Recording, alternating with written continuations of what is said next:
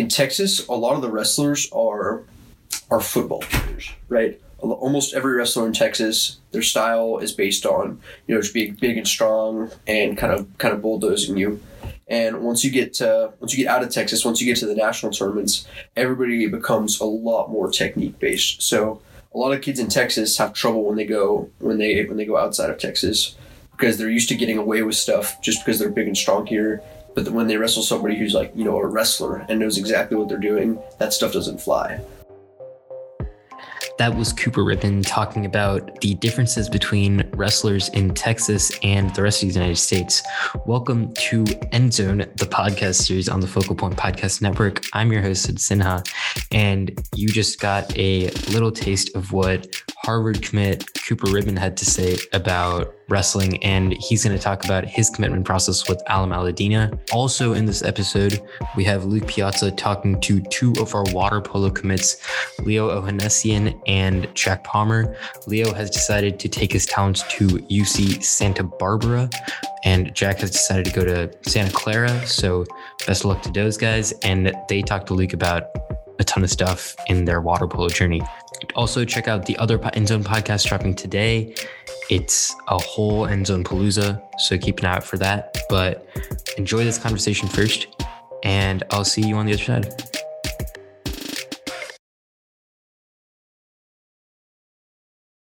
To get started, how about you two introduce yourselves, who you are, what team you're playing for in college, and a little bit about your water polo experience so far. Okay. Moved on in. Hi. I guess I'm Leo Ohanessian, senior at St. Mark's. Gonna play water polo in college for Santa Barbara, UC Santa Barbara, Los Gauchos. So that's gonna be fun. Mm-hmm. Yeah. I'm Jack Palmer. I'm also a senior. I'm gonna be playing water polo at Santa Clara University. So I'm excited for that. So then tell us a little about the recruiting process for both of these schools. What was that like for you?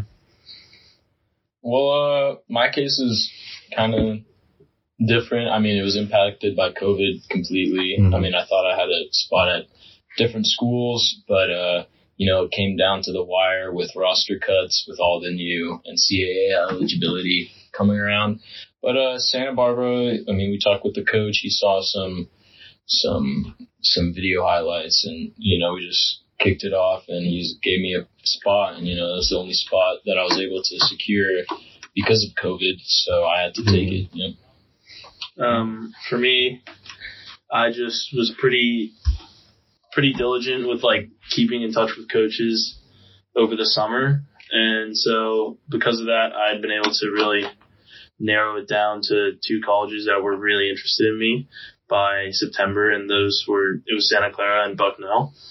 And then on my birthday, actually, Santa Clara offered me a spot, and I decided that just because Santa Clara is in California and that's somewhere I want to be, I decided to take it pretty quickly. So, I mean, I've known since September where I'm going, so my college process has been pretty non-existent since then.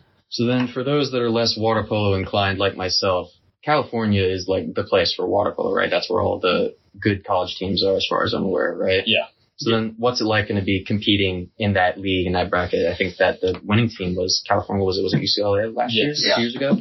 It's going to be completely different, I think, just because, I mean, right now we're undefeated here in Texas this year. And not that there hasn't been competition in the past, but there's not a ton of it compared to California at least.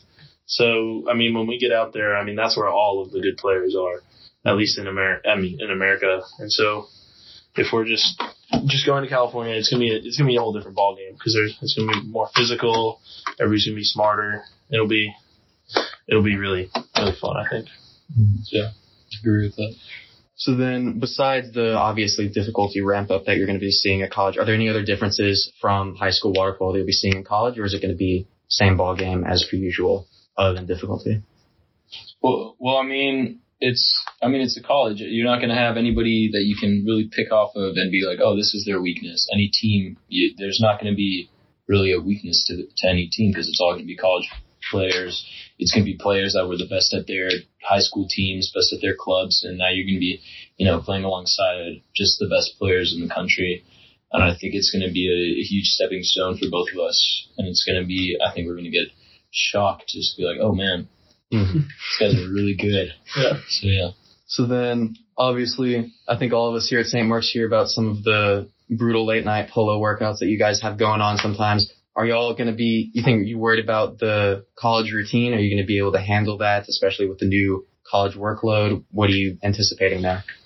Yeah, I mean, at least for me, I definitely think polo is going to get harder in college, and I think Leo will agree with that, just based off of conditioning and how much we're working out. But when it comes to workload and balancing it, I don't think there's a better place we could have gone to prepare ourselves for college in St. Mark's, just because, I mean, you hear about people just going to college and the workload is, I mean, I hear about people saying all the time the workload in college is the same, if not easier, than the workload at St. Mark's. So if just the practice we've had balancing our athletic and student lives over the past 4 years, I think we're both pretty ready to take the next step. Mm-hmm. So then, what are y'all looking to get out of the college water polo experience? Y'all just playing for fun, but at a competitive level, or are you trying to be able to continue this in any sort of capacity after college? I mean, or too early on to decide. For me, if I can get to that level, then I'm not sure. But we'll see. I have to see where college takes me, just because, I mean, the competition out there is so crazy compared to here, and I mean, I'm excited to have a new team and new teammates and basically a community to, I guess, integrate myself in pretty quickly in college. And I'm doing it for fun and just to see where else it takes me. And then, I mean, I know Leo here is extremely competitive, so his story's probably a little different.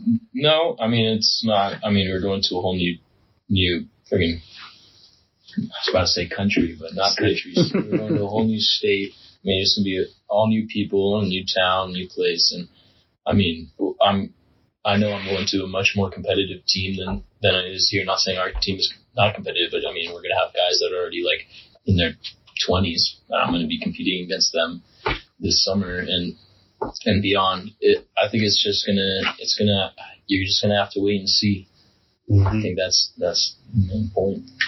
So then, correct me if I'm wrong, but I wouldn't be surprised if there are other water polo players in college from previous years that are currently playing probably in the California system.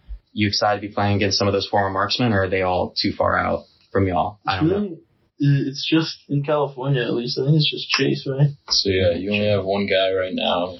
Chase Honecker, class of 19. He just won the national championship with UCLA this year. And then, I mean, Andrew Lynn is at Princeton, but he graduates this year. So I think other than that, yeah, it's just Chase, which I haven't seen Chase in a while. So, I mean, if I get to play against him, that'll be really If fun. he hears this, he knows he's in trouble. So yeah, it's okay.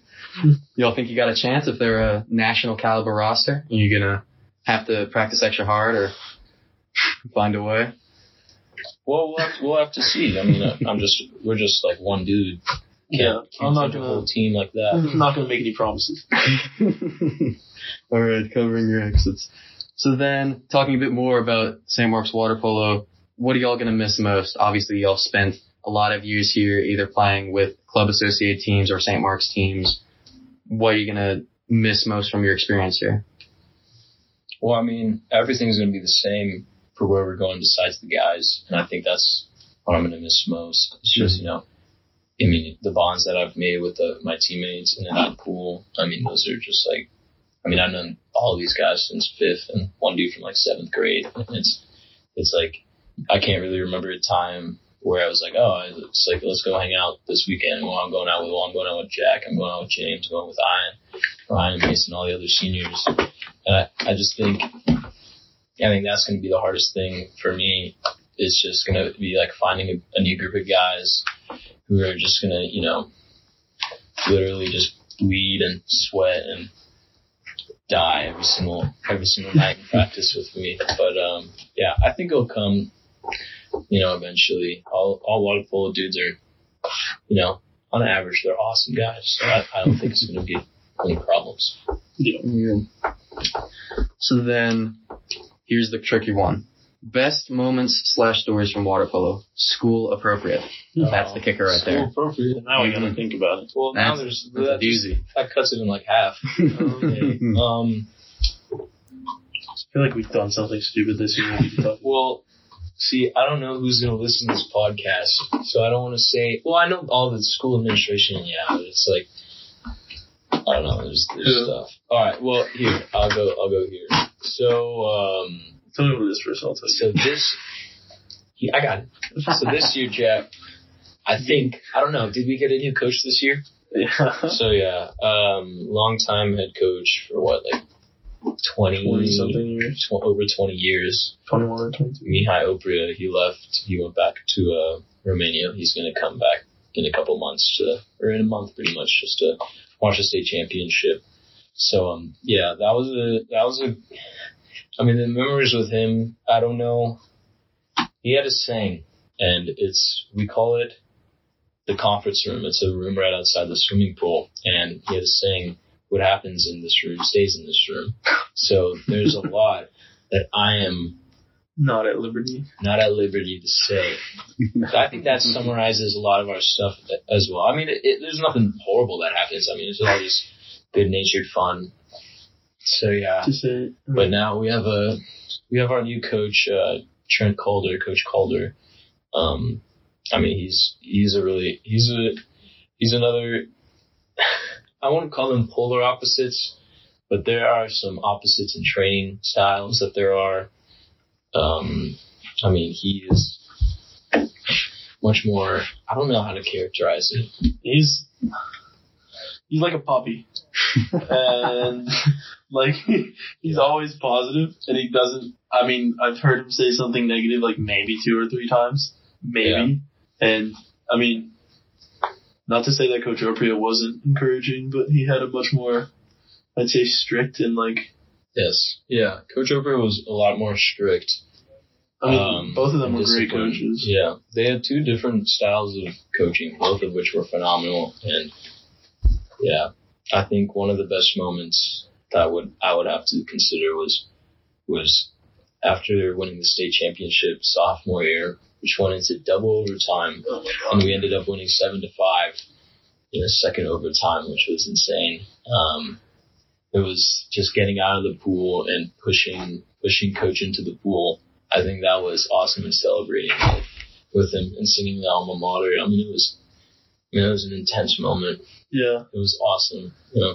One story that I have that's not as emotional as that is this is swim season actually this year. But I had to we were doing like 50s. And we were doing like 17 50s, which is down and back on a pool. And for some reason, Coach Calder made me only do the butterfly, which is like the hardest stroke to do 50s of, in my opinion. And I'd look out of the corner of my eye while I was swimming and coming out of the water at the coaches on the deck, and they were just laughing at me just the whole time. And so that was something I won't forget for a long time. But hopefully no grudges there. So then I was going to just talk about Coach Mihai. Thank you for bringing him up. Obviously, y'all spent most of your time with him, and now y'all have had a new coach this year. You've been able to spend some time with both of them. Has it been easy for y'all? Was it a difficult change? Obviously, you talked about how there's a different coaching style there, but did y'all feel like the same old team, or was there any struggles there coming into this year? I mean, I would say more of the struggles came from COVID. I mean, Coach Calder, he says he came out a great year. Of course, he says he's positive, always glass half full, which I commend him for. But yeah, it was a really tough year. I think more of the changes came with COVID, a lot of restrictions that we used to not have. But man, I don't know. Coach Oprea. I mean, it was just like, you'd come to the pool deck and it's like a whole different mindset, just like that, right? When you walk in, I mean, he was like a second father figure. I would guess it was really sad to hear him leave. I mean, when he made his speech that he was leaving, some teary eyes coming from some people, but yeah, it was. I don't know how to summarize. Yeah, I mean, you're right. Like most of the difficulty was COVID, but when it comes to coaches, I don't I mean, I miss Coach Opria a lot, and I think we all do. But when it comes to the transition, I mean, it was more shocking than difficult because it was just a new coaching style. And I mean, I think we all learned to appreciate it, and it wasn't that hard to transition into, and we love Coach Calder now, but I mean, it's just a change. Yeah, he last year was saying all the time, he was like, be grateful for what you have. That was something Coach Opria would say a lot. And I mean, then right when COVID hit, I mean, everything was just taken. The season was up and gone just like that. So we never really got the ending that we wanted to with Coach Opria. Really, one last state championship last year would have really sealed the deal on a nice story. But I mean, it ended how it ended. It was sad. So yeah. But with Coach Opria coming back, as you said, you may be able to give him one more, or at least give him a good show. Yeah, we hope so. We'll see.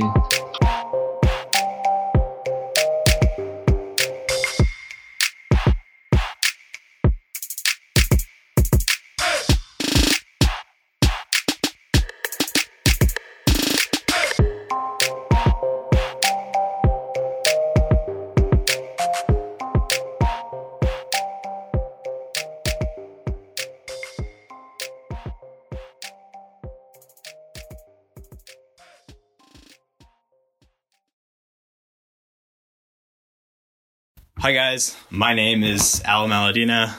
I'm an interviewer here with Endzone, and with me today I have the wonderful, the incredible, the athletical prowess of Cooper Ribman.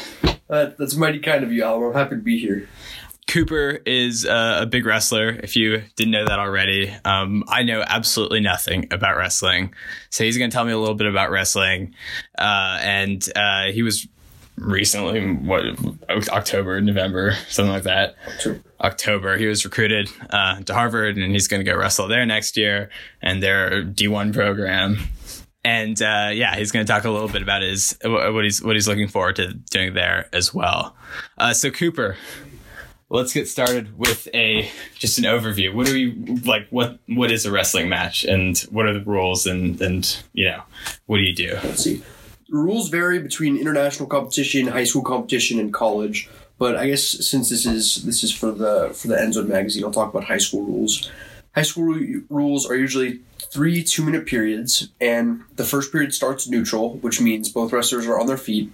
And the second period, the referee will flip a coin, and whichever wrestler wins the coin toss gets to choose either neutral again, or you can choose top or bottom, meaning you'll start and below the other wrestler trying to escape, or you'll start on top trying to pin the other wrestler from the ground.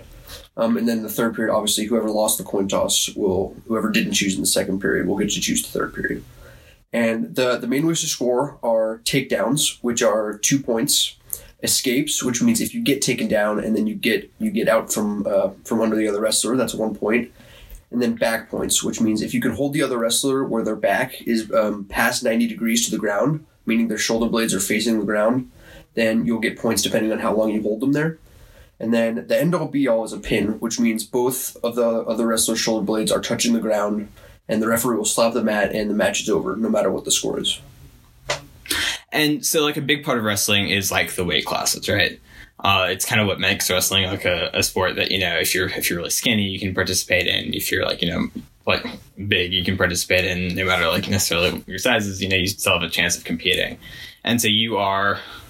I'm in the 152-pound weight class this year. Okay. And how do you meet that weight? Like, walk me through, like, I don't know, like, what's the week before a match like for you? So 152 isn't really a horrible weight cut for me. I naturally weigh about 160, and 8 pounds isn't so much. The week before usually just looks like watching what you eat for a couple days, and you can lose up to 1 pound a day. And then the real weight cuts, like you see in the movies and you hear horror stories about, that's only about 24 hours before, where there's no more water, there's no more food. Sometimes you got to get on the treadmill in full sweats to get off the water weight. But, really, high school wrestling, especially at St. Mark's, there's not a whole lot of weight cutting. And there's a difference between, cutting 3 or 4 pounds to get to a weight class and you'll be more athletic versus those guys you see in the UFC or even some college wrestlers that are cutting to 149 pounds from 175 pounds. And that's kind of where the horror stories come from. Do you have like a worst weight cut story? I've never had a terrible one. I've never been one to cut so much weight because I feel like if I'm cutting too much weight, I lose a little bit of athleticism, and it's not worth it for me to be a little bit bigger to have a horrible week before and not be able to focus on practice. I have heard stories of kids on the St. Mark's team who have had to be in a sauna or be on the treadmill in sweats up until 10 minutes before weigh-ins, and that's never fun to compete after you're tired and dehydrated. But you do what you got to do. Yeah. And okay, so what we haven't talked about is how you actually got into wrestling in the first place. Yeah. So let's do that. See, I think I started officially wrestling my 5th grade year. My older brother, Tucker, started wrestling. He was in 7th grade. He'd never wrestled before, but he just fell in love with it. And every night after he'd come home from practice with Coach Turner, who was the old wrestling coach here, and he'd want to try out his moves on me. And so I naturally had to learn a little bit of wrestling to be able to keep up with him. And then when I got to 5th grade, St. Mark's had a really, really great youth club. And I joined the youth club, got to go to a couple middle school practices. And then from there, I joined officially in 7th grade. I've been wrestling ever since. And what would have been like the big changes like as a wrestler that you've kind of gone through and you're 5 years really competing in the program? Yeah. Of course there's physical changes as you get older, you get a little bit bigger, you get a little bit stronger. But more than anything, and this may sound weird and this may be a cliche, but despite how physical wrestling looks, I'd say it's 80 to 85% mental. Like at some point it's not about what you can physically do, it's about what you know to do, right? So the biggest change has certainly been mental, just getting more experience, getting more matches under my belt, and just getting more time in the practice room is what really makes you a better wrestler. So you're actually like a really, really good wrestler. Like you've won like a few like championships or something like that. Do you want to talk about, I don't know, what your kind of biggest accomplishments are in that arena? Let's see. So the last couple years of high school wrestling have been a bit of a nightmare. I tore everything you can tear in my left elbow in February of my sophomore year. So I didn't get to compete in any of the championships that year. And then my junior year in January, like early January at a tournament in Atlanta, I re-injured my elbow. So I was out all of that year. So I'm trying to, before I started getting injured, I won state championships in 8th grade. My sophomore year before I got injured, I placed in the Prep Slam tournament, which is a big national tournament in Atlanta, Georgia. And then haven't had the big national tournament this year, but we're flying up to Pennsylvania this weekend, and that'll be the Prep Nationals, and I'm looking forward to placing really well there. All right, cool. And do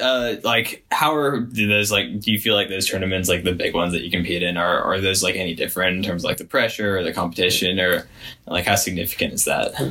There's always pressure no matter where you are, even if it's just a local duel or if it's the biggest national tournament.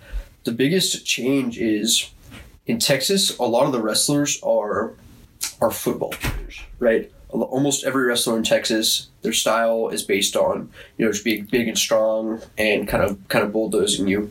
And once you get out of Texas, once you get to the national tournaments, everybody becomes a lot more technique based. So a lot of kids in Texas have trouble when they go outside of Texas because they're used to getting away with stuff just because they're big and strong here. But when they wrestle somebody who's like, a wrestler and knows exactly what they're doing, that stuff doesn't fly.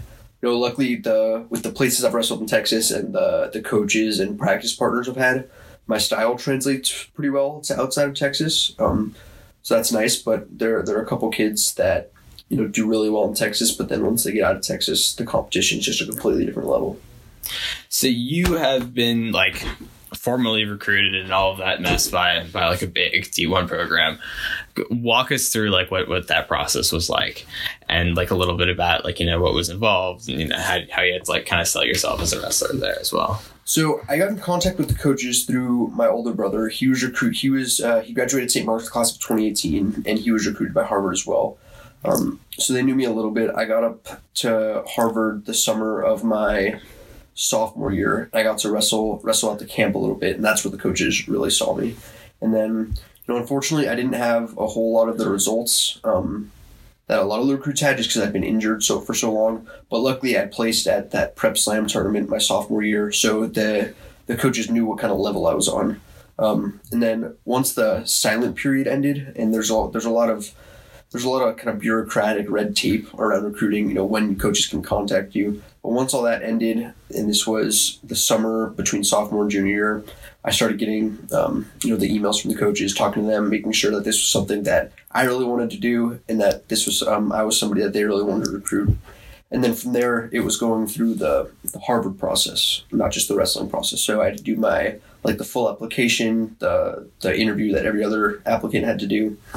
And then I got my official likely letter, would have been like early October, and then the official acceptance came later. And was that's a pretty big commitment that you're making, right? Like, you have to the training and that, how much of that weighed on your mind? Was it ever a question for you that you really wanted to do wrestling in college? Yeah, it's certainly, it's a big commitment. There's a lot of training, there's a lot of early mornings, a lot of late nights, but that's never really been a question for me. I love wrestling, and especially doing it at a place like Harvard, where I'm going to have such great opportunities academically and I'm going to be able to make such great connections. Going through the training, which I love anyway, it's never really been a question. Well, thanks so much, Cooper. You've been incredible. We've loved having you and hearing a little bit more about wrestling. Thank you, Alan. This has been fun. Good luck with the rest of the magazine. All right. Thanks to Cooper, Jack, Leo, Alum, and Luke.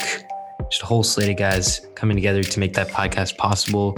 Congratulations to Cooper, Leo, and Jack on all of your commitments. You guys are going to absolutely crush it at your respective universities, and we can't wait to see what you guys do there. Make sure to keep an eye out for the rest of the End Zone podcast coming out today. It is End Zone Day, and we've got a whole slate of 15 podcasts coming out today. Just hours upon hours upon hours of amazing audio. So follow us on whatever podcast platform you're using so that you don't miss out. If your platform allows you to, drop a 5-star rating, leave us a review, share with your friends, share with your family, share with the first 5 people you see, even if they're strangers, and know that I'll appreciate it. Other than that, enjoy End Zone, enjoy the rest of these podcasts, stay safe, stay healthy, and I'll see you around.